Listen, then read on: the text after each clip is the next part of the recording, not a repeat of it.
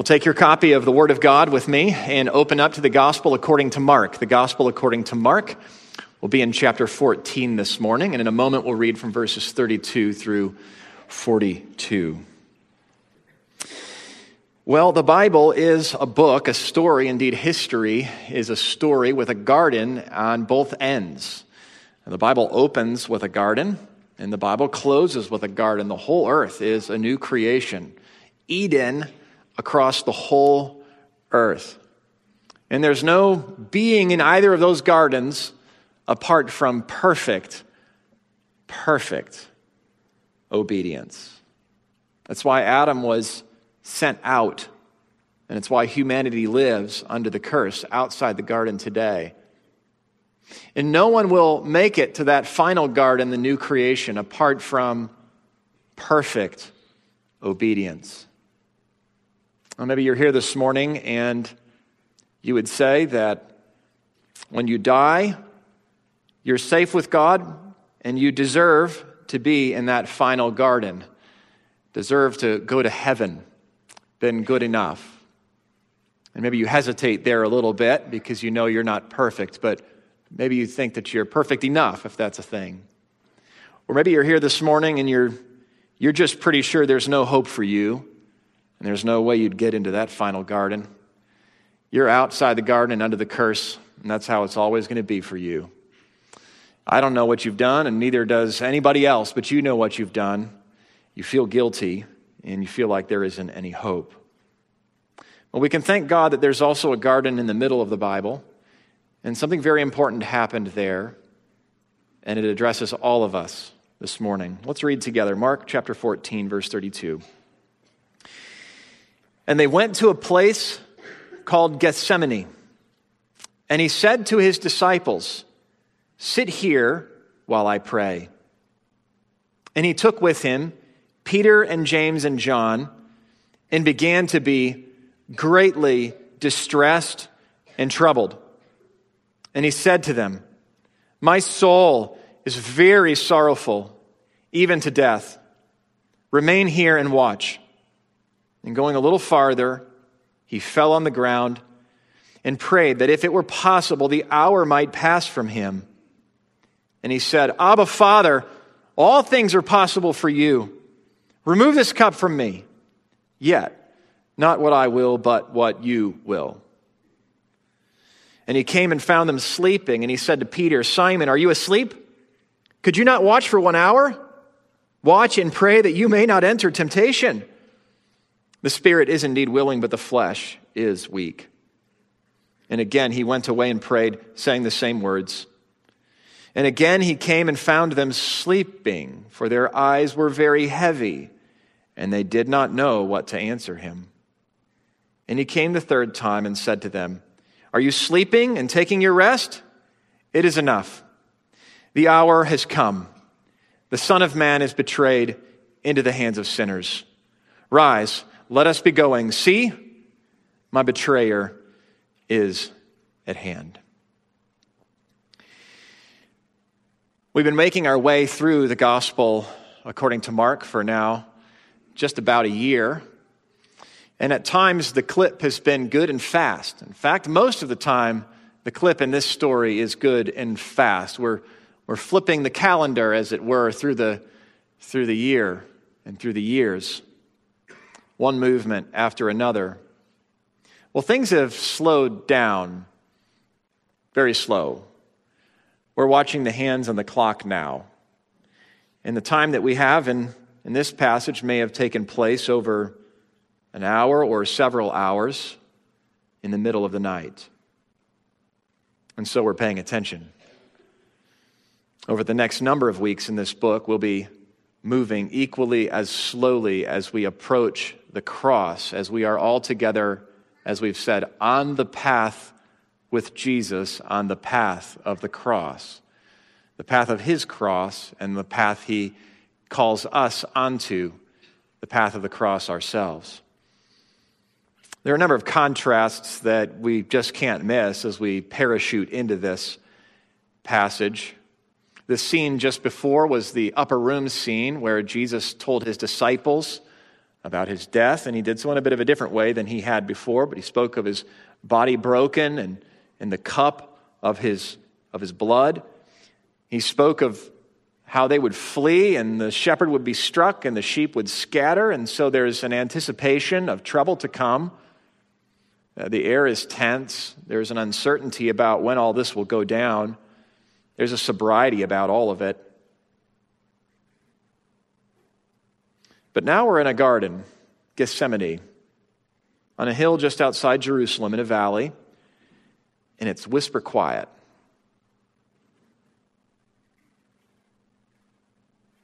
There's another contrast here. On one side of the garden, you've got one man struggling with a cosmic battle, a cup that we'll learn about. A terrible, terrifying moment. And on the other side of the garden, you have some disciples struggling to keep their heads up, struggling to stay awake. On one side of the garden, death, suffering has caught up with Jesus. And on the other side of the garden, the disciples are catching up on some sleep. Let's work our way through this dense, difficult, important scene in 3 stops. We'll look at Jesus together. We'll listen to Jesus and what he says to his Father. And then we'll learn from Jesus concerning our weakness and watchfulness. Well, let's look at him. And when we look at him in verses 32 through 34, we see Jesus in great, great distress. We see our Lord in great distress. We have a privileged view here from our seats.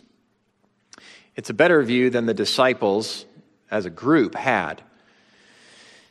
Jesus enters the garden. He leaves the disciples, his group of 12, save 3, maybe near the front end of entry. You sit here while I pray. Implication, you pray. Well, then he took with him, though, 3 of them, Peter, James, and John. He took with him the 3 and began to be greatly distressed and troubled. And then he goes a little farther off, we're told. So now Jesus is alone. He's in earshot of the disciples. That's presumably how we have the record of the things that he says here to his Father. I suppose Jesus could have recorded those things or reported those things to the disciples after his resurrection. I'm sure they had plenty of chats, and I'm sure the disciples had plenty of questions. But we just might guess they're close enough to witness this, and that's Jesus' purpose for them to do so. These 3 had been with Jesus alone before. Remember the Mount of Transfiguration, where Jesus takes Peter, James, and John, his inner circle, up on the hill, and is transfigured into radiant glory, with a brightness like the sun. His clothes shone, and he was seen in all of his divine glory as Son in that moment. And he was there with Moses and Elijah. Jesus is the great one to whom all of the Old Testament prophets have pointed. He is not on par with them.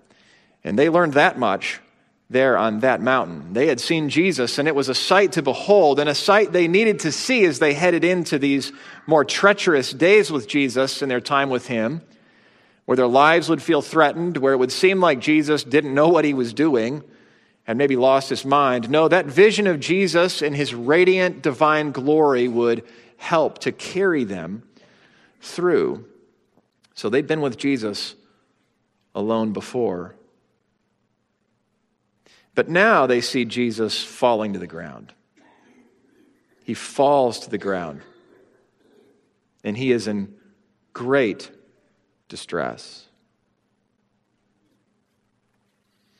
You know, it's uncharacteristic of Jesus at this point to be doing this kind of thing.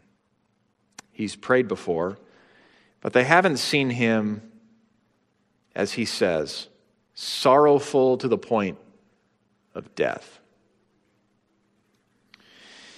It's the decision that Jesus made to bring them in on this, and it's good for us to see our Lord in agony. was just thumbing around for some leadership articles this morning, not because I was trying to learn about leadership. It just occurred to me that this is not a normal thing for leaders to do. Vulnerability is an important thing, and leaders should be vulnerable and honest.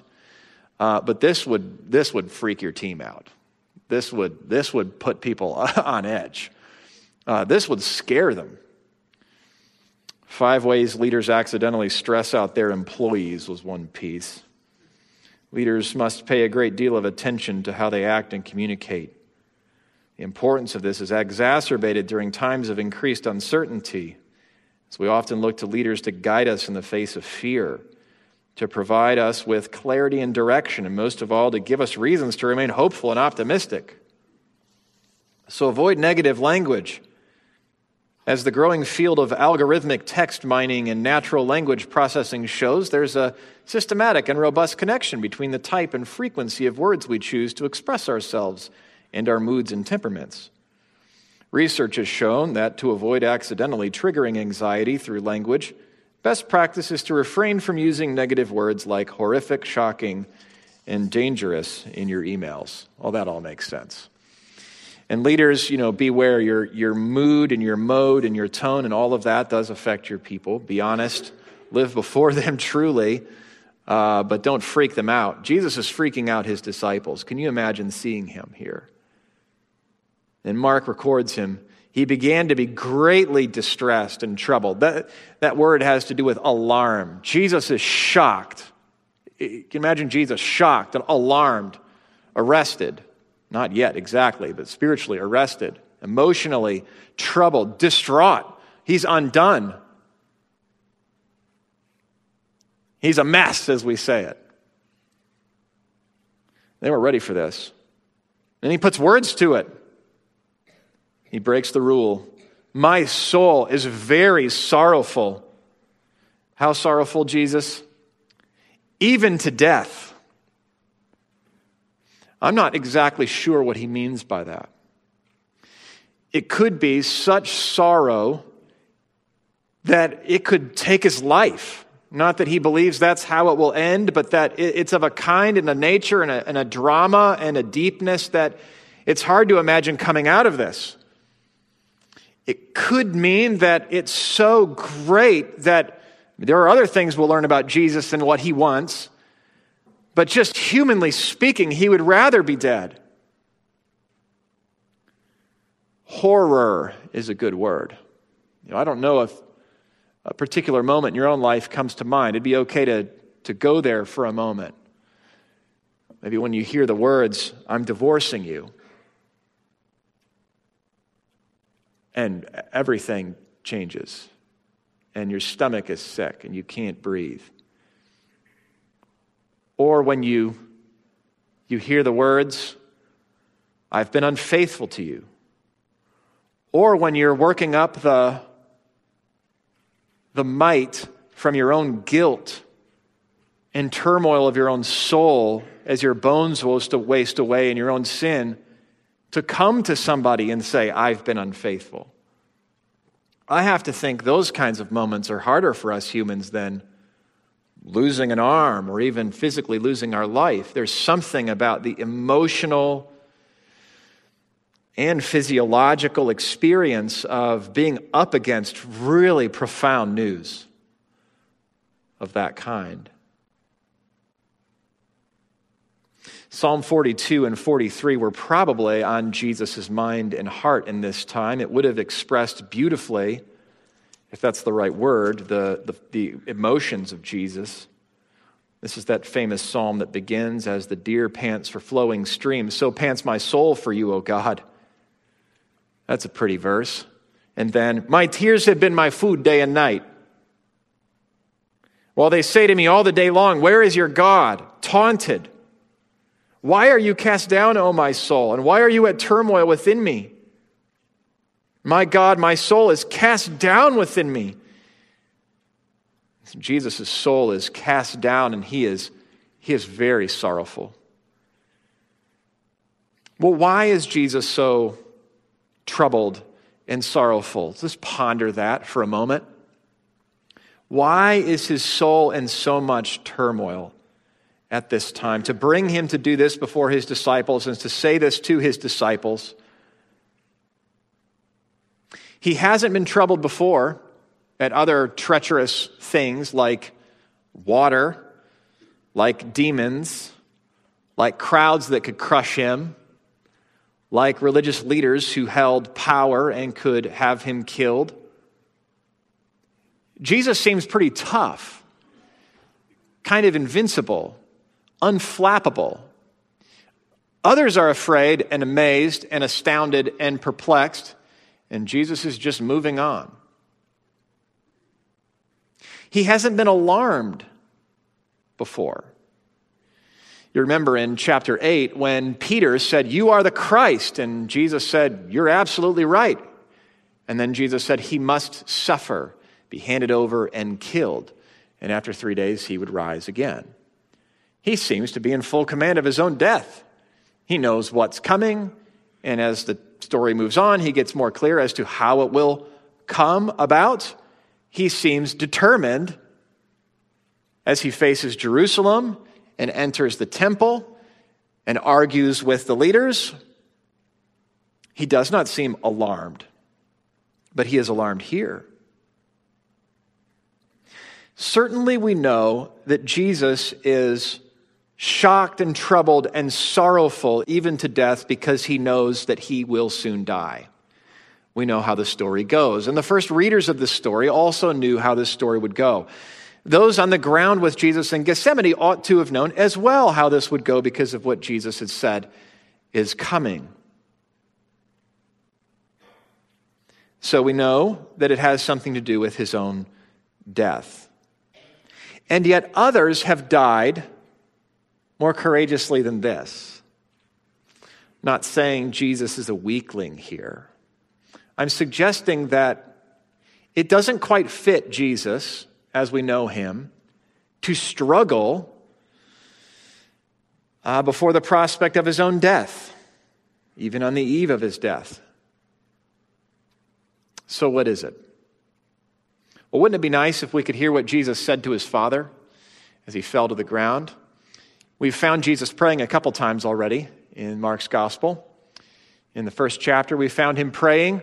Everyone was trying to, there's disciples, well, where are you? Everyone wants to be with Jesus right now, and there are plenty of miracles to perform. Here is the line. And Jesus corrects his disciples, I'm here to preach. But they'd found him praying. He was off early in the morning. In chapter 6, we find him praying again in a desolate place, getting away from people. It's a good note that it's good to get away from people to pray. It's good to pray with people. It's good to pray alone with the Lord. But now, here at the end of the story, we have another prayer. We have a prayer before the end begins. And we get to hear what Jesus says to his Father.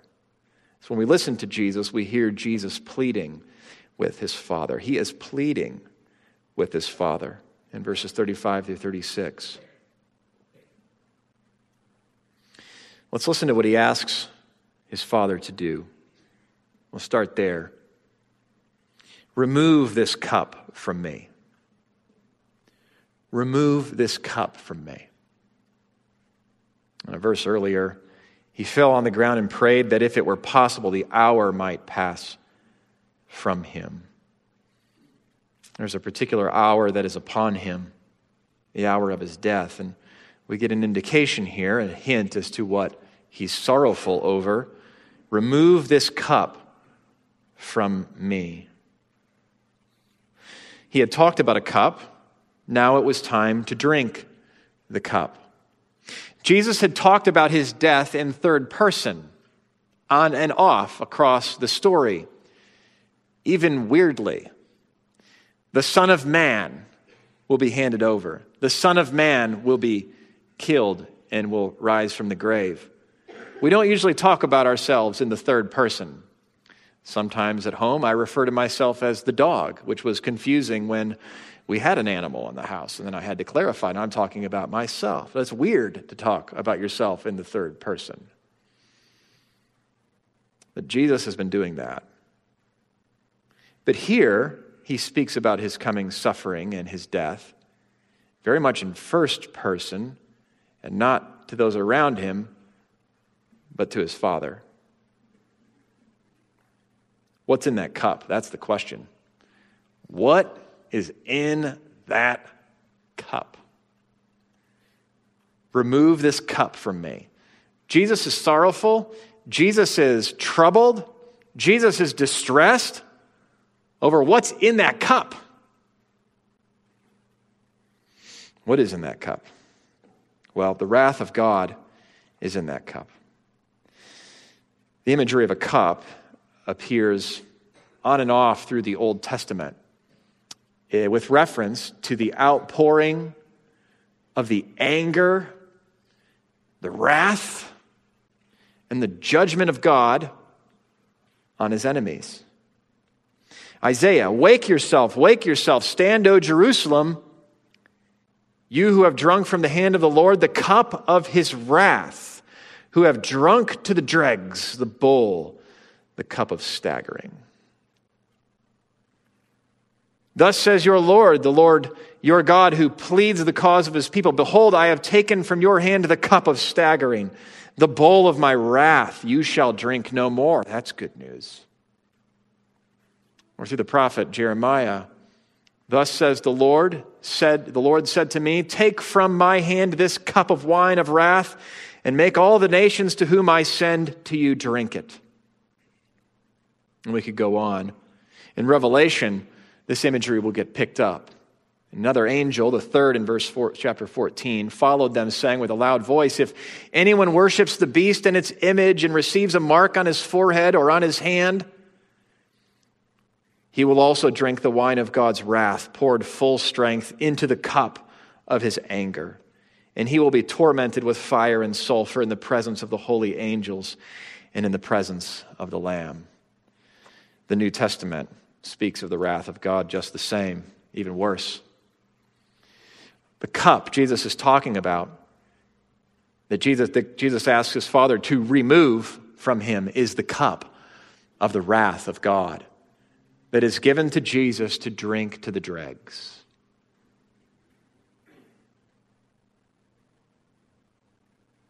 What's Jesus doing with that cup? Well, he's told us in chapter 10:45, he was fairly specific as to the purpose of his death. These things get clearer and clearer across the story. Even the Son of Man came not to serve, but to be served, and to give his life as a ransom for many. So Jesus does not just come to suffer and to be raised. Jesus comes to suffer, to give his life as a ransom for many. Which is to say, he will die to ransom many. And those whom he ransoms will not suffer under the wrath of God. Jesus comes, he comes to die, to serve, not to be served, to drink this cup of the wrath of God in order that you and I would not suffer under the righteous and just anger of God at you and me. In the 21st century, in particular in the West, especially America, we are awfully busy worrying about what we deserve and what we're owed and who has what. People, come on. Don't set your mind to what you have and don't have. Don't set your mind to what you deserve, except to set your mind to this. What you and I deserve is a cup of the wrath of God. And there isn't anyone in here that meets an exception. Forget this, and you lose Christianity, even if you're showing up, even if we're good at doing this thing we do on Sunday morning. You can't lose this cup. You can't forget that this was your cup. You can't forget that Jesus took the cup. And we're given this insight into Jesus here and this moment in this prayer so that we might know how much he did not want in his humanity to drink this cup. He didn't want to do it. Honest to God, as a human, in his human nature, he did not want to do this. Humans die valiantly, courageously. Well, no one wants this.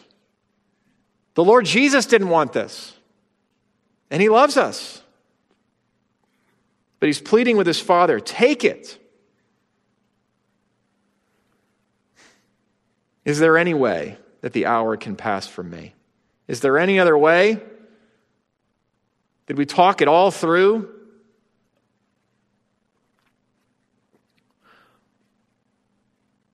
Well, what can we learn from this instance in which Jesus is praying this kind of a prayer? Because it's alarming to find Jesus on the ground like this.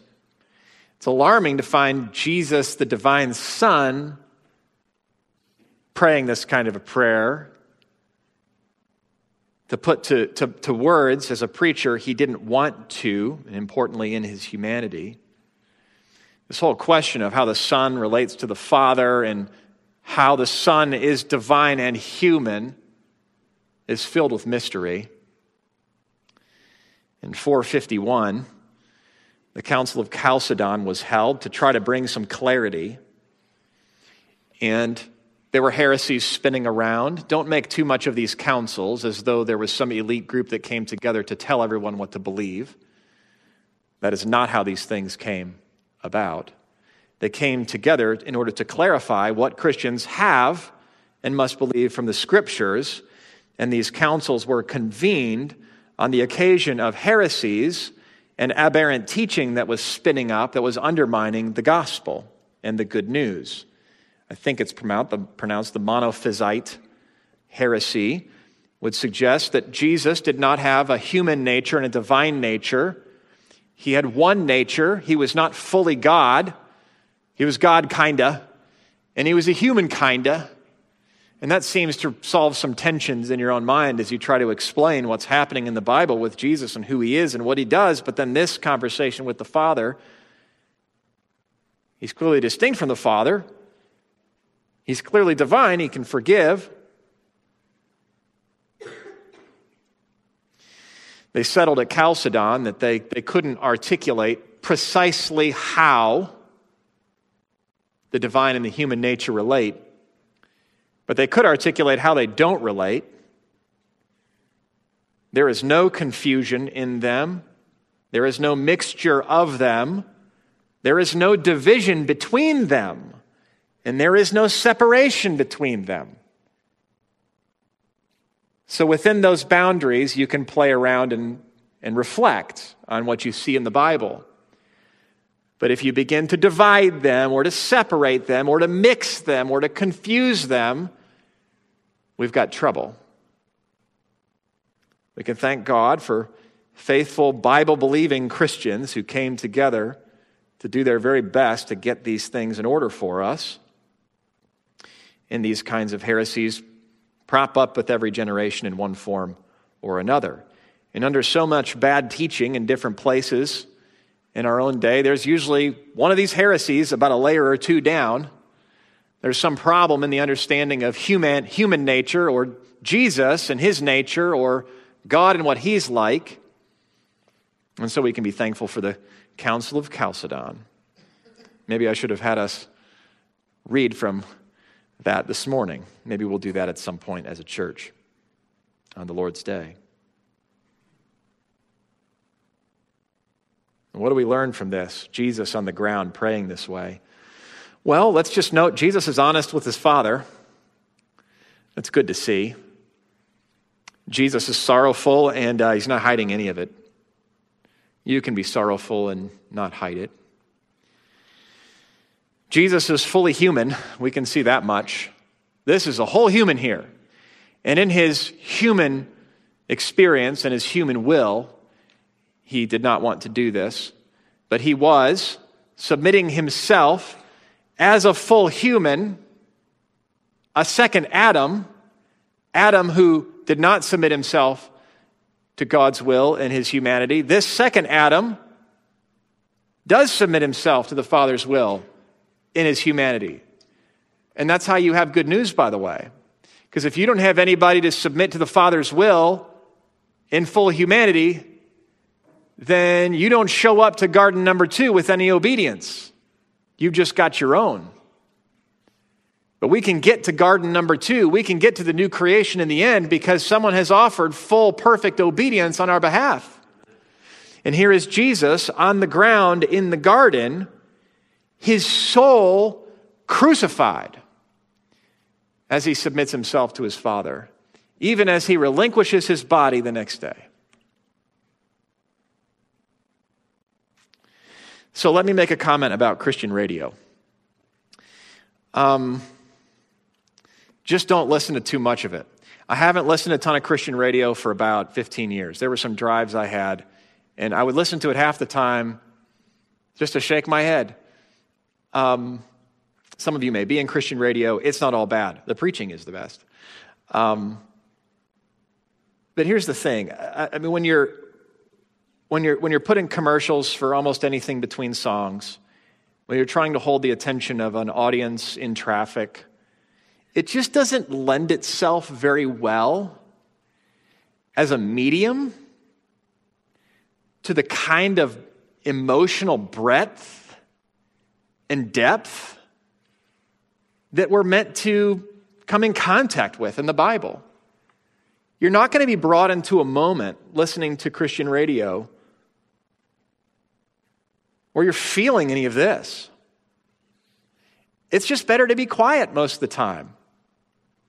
There's enough noise coming at us anyways these days, isn't there? It's just okay to be quiet. And in the quiet, to think about how quiet Gethsemane was. So it's not always better to fill your ears with Christian things. Sometimes silence is the most Christian thing you can put in your ears.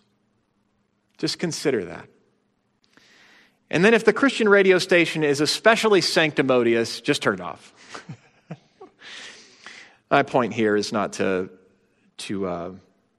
turn you off to that so much as it is to encourage you and exhort you to be deliberate. And to not make the mistake that anything going in your ears is better than nothing. There's something we come in contact with here in our Lord Jesus that just can't be conveyed in every medium. And perhaps this is one reason why God has given us the preached word. Because preaching, at whatever length we give ourselves to it, that's largely cultural, but in this context, 40 to 50 minutes, 55 sometimes. A little longer sometimes. Not usually shorter, because then that messes with the nursery and the preschool, and I'm sorry about that if I'm ever too short. The point is that preaching is a medium that when executed on well, ought to be able to take you into the garden.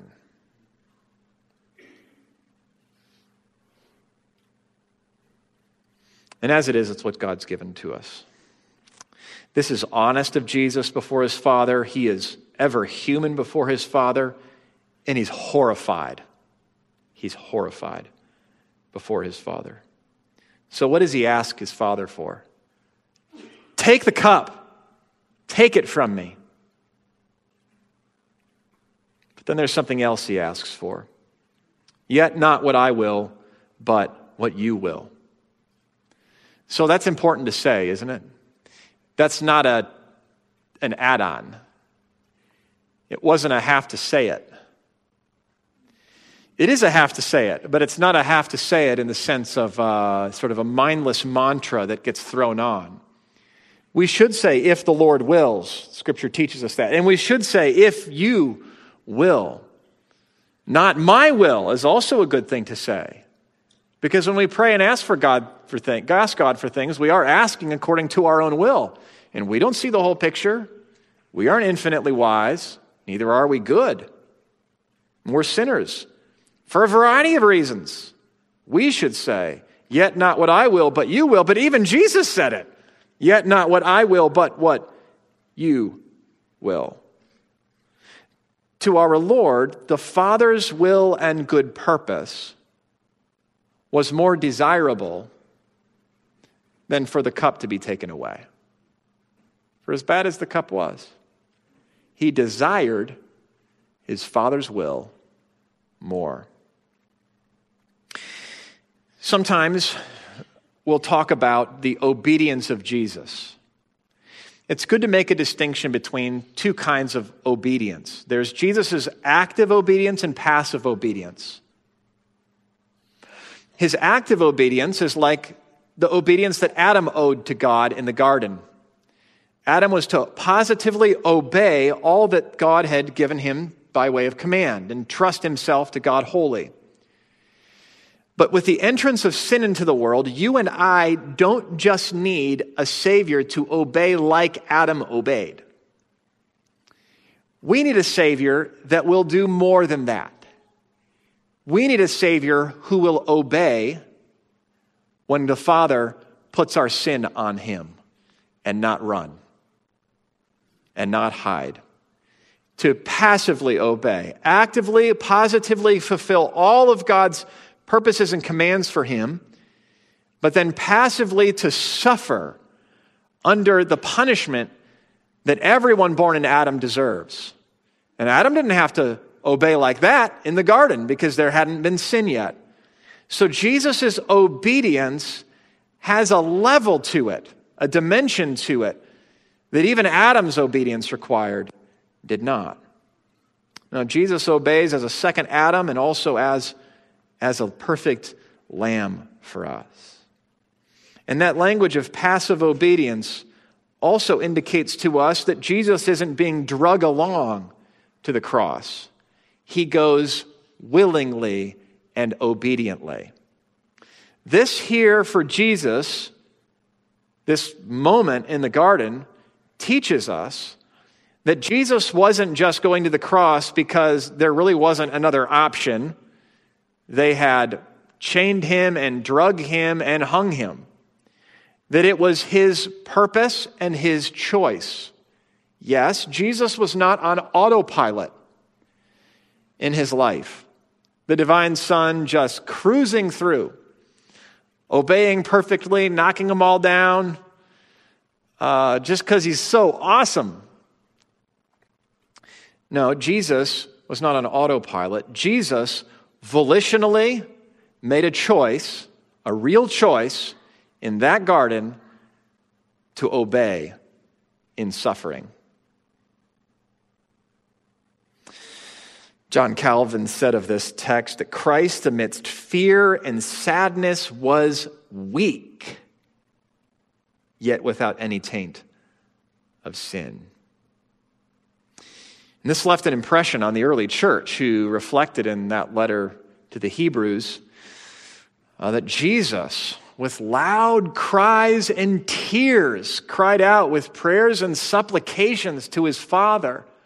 They talked about how Jesus, with loud cries, and he was crying. He was crying out with tears to his Father. So we can sympathize with us in our weaknesses and in our horrifying moments. He knows what it is to be up against some great trouble. We also consider what he went through for us.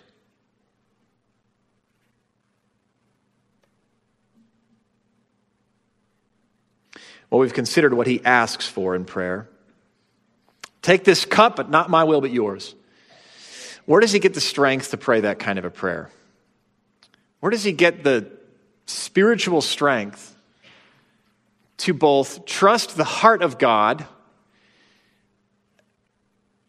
to do what he will, and then trust the ability, the power of God to get him through as promised, and he would be raised from the dead? To both ask this prayer and to submit himself wholly to the God he prays to. Well, let's consider how he addresses God here. We began with remove his cup, but in verse 36, Abba, Father, all things are possible for you. That's a great way to start a prayer. Abba, Father, all things are possible with you. Jesus had been taunted in his own mind, and he would be taunted verbally by his enemies. that his God is not real, that he is not the Son of God. And that psalm that we read, Psalm 42, reflects on how those are mocking him. Who is his God? There is no God. So he prays to his Father, his Abba Father. There's some loaded history that you may have picked up, some teaching on Abba Father. You may hear someone say it means daddy. It's not quite right to make that connection. It is true that this word Abba is intimate. But disciples would have used it of a rabbi, and an older son would use it of a father. There's nothing childish or cute or small about it. Father is a good way to address our Father, but not to miss the import of Father. To address the God of heaven and the creator of all things and the eternal Lord as Father is to suggest a relationship of intimacy as a father with a son as it ought to be. And it may not be right with you between you and your son or you and your father, but at least in saying you know things aren't right, you know that there is a right way. It is, and things were all right here. And so we address our God as Father, and we even add Abba Father as an accent on our intimacy and our closeness. But he doesn't just address God as Father, but he addresses him as the all-powerful one. All things are possible for you. Well, Jesus got a lot done right there in that simple address.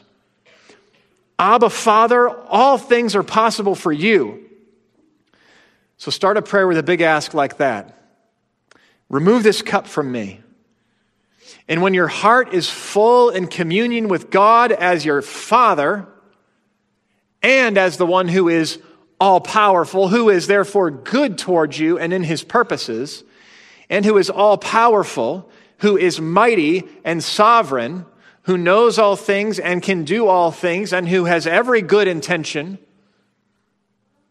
then you can say, and not what I will, but what you will.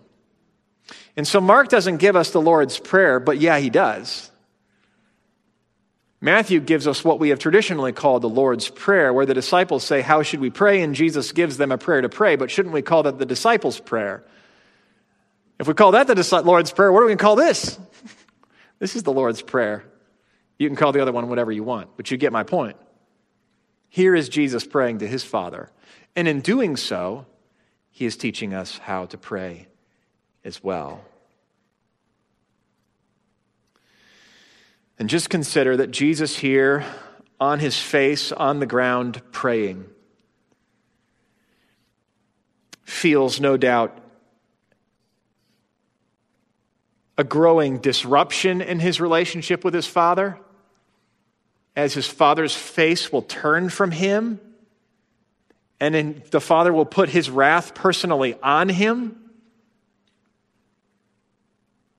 But it is exactly at that point of exclusion on the cross, from in that moment, his Father's favor, there to receive his wrath. It's in that moment of exclusion that Jesus is precisely inside his Father's will. And there are times when we don't know what is going on, but as we entrust ourselves to our Father, we are nevertheless right inside his will. Jesus was able to obey, yes, because he was divine. But the significance of his obedience was his dependence upon his Father as a divine human son. So don't just think of all that Jesus did as a function of his deity and his humanity as a kind of a subpoint. He was just God, but with a butt with a body on. But all the things he did as God. What he did here, he did as a fully human, fully God man. And in his full humanity, he depended upon his Father. Well, what can we learn from Jesus? We've looked at him in distress. We've listened to him plead with his Father. Well, what can we learn from him, in particular about weakness and wakefulness? Verses 37 through 42, you can't get away from this command to watch and to pray, and then this falling asleep and being woken up and falling asleep. Imagine Jesus waking you up after he told you not to go to sleep, and then Jesus waking you up after he told you not to fall asleep. It says they didn't know what to say. They did not know how to answer him. They're just embarrassed or ashamed or both. Well, why did Jesus bring these disciples with him into the garden? To commiserate with them. Jesus was having a hard time, and he was heading into a hard time, not hardly. For their support, to some extent, yes. He asks them to stay here. He goes a little way off, but he tells them to pray. And he needs companionship like any human, though what he's about to do, he will have to do alone. But I think that at least a main reason that they are with him is in order to teach them. Remember that the disciples are on a path with Jesus to the cross, and Jesus is headed to the cross, and he's called them to carry their crosses, and he is training them for what is to come after he has died, even what's to come in the next day. And Jesus is teaching them some things here, and by taking us through the disciples into the garden with them, Jesus is teaching us some things. He's teaching us about our weakness. Here we have Jesus checking 3 times on his disciples. We have his disciples falling asleep 3 times. And the disciples are 3 of his best. So you and I are weak. We're fully human, but we're not fully divine.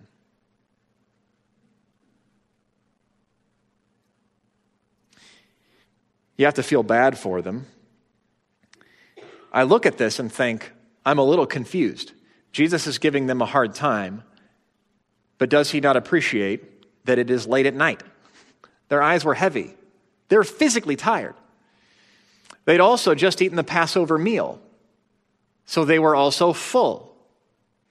At that meal, they had wine. That wasn't helping.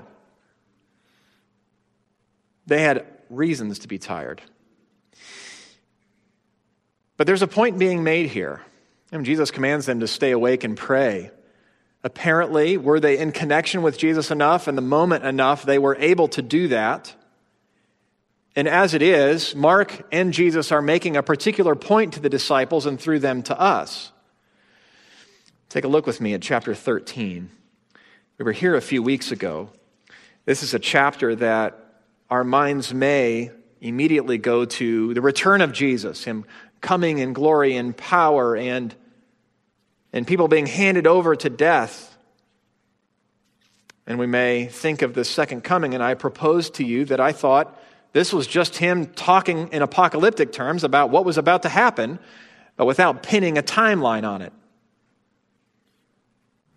Verse 5 of 13, and Jesus began to say to them, see that no one leads you astray. In verse 9, be on your guard, for they will deliver you over to councils, and you'll be beaten in synagogues, and you'll stand before governors and kings for my sake, which they would, to bear witness before them. To sum all of this up in verses 35 through 37. Well, let me back up to 32. But concerning that day or the hour, no one knows, not even the angels in heaven, nor the Son, but only the Father. Be on guard, keep awake, for you do not know when the time will come. It's like a man going on a journey, and when he leaves home and puts his servants in charge, each with his work, and commands the doorkeeper to stay awake. Therefore, stay awake, for you do not know when the master of the house will come, in the evening or at midnight, or when the rooster crows in the morning, or in the morning, lest he come suddenly and find you asleep. And what I say to you, I say to all, stay awake. He says it to all. It applies to us just the same. But you have to wonder, they've had an evening together and a meal, and Jesus has promised before a cock crows, Peter will deny him. And now it's midnight. It's the middle of the night in this garden. Morning will come and more events will happen. But here we've got verse 38, chapter 14, watch and pray that you wouldn't enter temptation, that you wouldn't fall away, in other words. Watch and pray. Stay awake. Are you sleeping? You're sleeping. Why are you sleeping? Stay awake and watch and pray so that you don't enter into temptation. This is the same message. This is unfolding what he has warned them of and what he has alerted them to and what he has commanded them to do. All of this is happening right now. Yes, we are weak. Watch and pray that you may not enter into temptation. We have to stay awake. There are, in every era and in every age, ideas, vain philosophies, empty philosophy, false religions to figure out and to parse and to understand and to outline and to systematize. And we always have to have our antenna up. A pastor's job is to instruct in sound doctrine and defend that sound doctrine. But it's possible to nerd out too much on what's happening around us. When things are going down, when there is trouble in the world about us, it's okay to read books. It's good to read the news. But did you notice what Jesus asked them to do?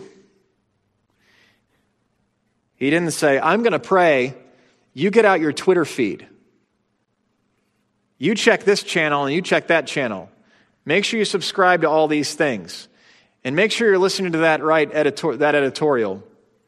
No, he says, watch and pray that you may not enter into temptation. May I suggest to you that the most important thing that we can do in every age, and certainly in our age, is to watch and to pray. And in praying, to ask God that we would not enter into temptation. Because you can understand what's happening around us all day long. And that's part of my job and pastors' jobs. But job number one is the ministry of the word and prayers along these lines. Father, keep me from temptation and keep our people and my brothers and sisters from temptation. Because you can understand it and then get swept into it. Well, Jesus' words are made for every age, and they're perfect for us today. So are you asleep this morning? Someone's probably poking you right now. So now that you're awake, were you asleep this morning? How do you know if you're asleep? Well, if you're prayerless, that's being asleep. How do you know if you're asleep? If you don't find yourself crying out to God, confessing the weakness of your flesh to love this world and the things of this world. How do you know when you're asleep? When you're swept into temptation, into sin? The thing to do is to wake up and to pray. And this is an invitation to you this morning to do just that. Jesus teaches us that we're weak, and he also teaches us to pray. And he teaches us how to pray. This prayer that Jesus prayed would be the strength that he needed to get himself through the next 24 hours. He was making sure he was good and hooked in to his Father before his Father turned his face away, so that Jesus might not give up on his Father's good purpose and will for him. Jesus would give his body up on a hill, Calvary, but he would decide to do that in a valley in Gethsemane. And here he teaches us how to pray after he leaves. And to you, I just offer this by way of conclusion. Friends, in your prayers, hide nothing. Hide nothing from God. Remember that he is your Abba Father. And remember that Jesus drank the cup of the wrath of God for you down to the dregs, every last drop, so that you could call him Abba Father. So hide nothing from him. Jesus was sorrowful, and that was on his sleeve. Second, ask for anything. For real. If Jesus in this moment asked Father, take the cup from me. Go ahead and ask God for anything. But in doing so, third, submit to him in everything. Do not presume that even a good request that God can by his power fulfill, that he must or he will. Trust in his power, and let us trust now in his heart as we pray. Father, we thank you for this moment with Jesus on this page, and we're sad for it. We're shocked by it as Jesus was shocked on the ground. We're moved by it, and I pray that we would be moved to prayer by it. This last moment before Jesus said, "It's done, the hour is here, let us be on." He had us praying, and he commanded us 3 times to watch and to pray, and so we pray. Father, make us a praying church. Make us a church that watches carefully and prays that we would not enter into temptation, that knows the times and where we're at, and knows ourselves and our weakness, but even more knows our great Abba Father and his kindness and the Holy Spirit's power to see us through. In Christ's name we pray. Amen.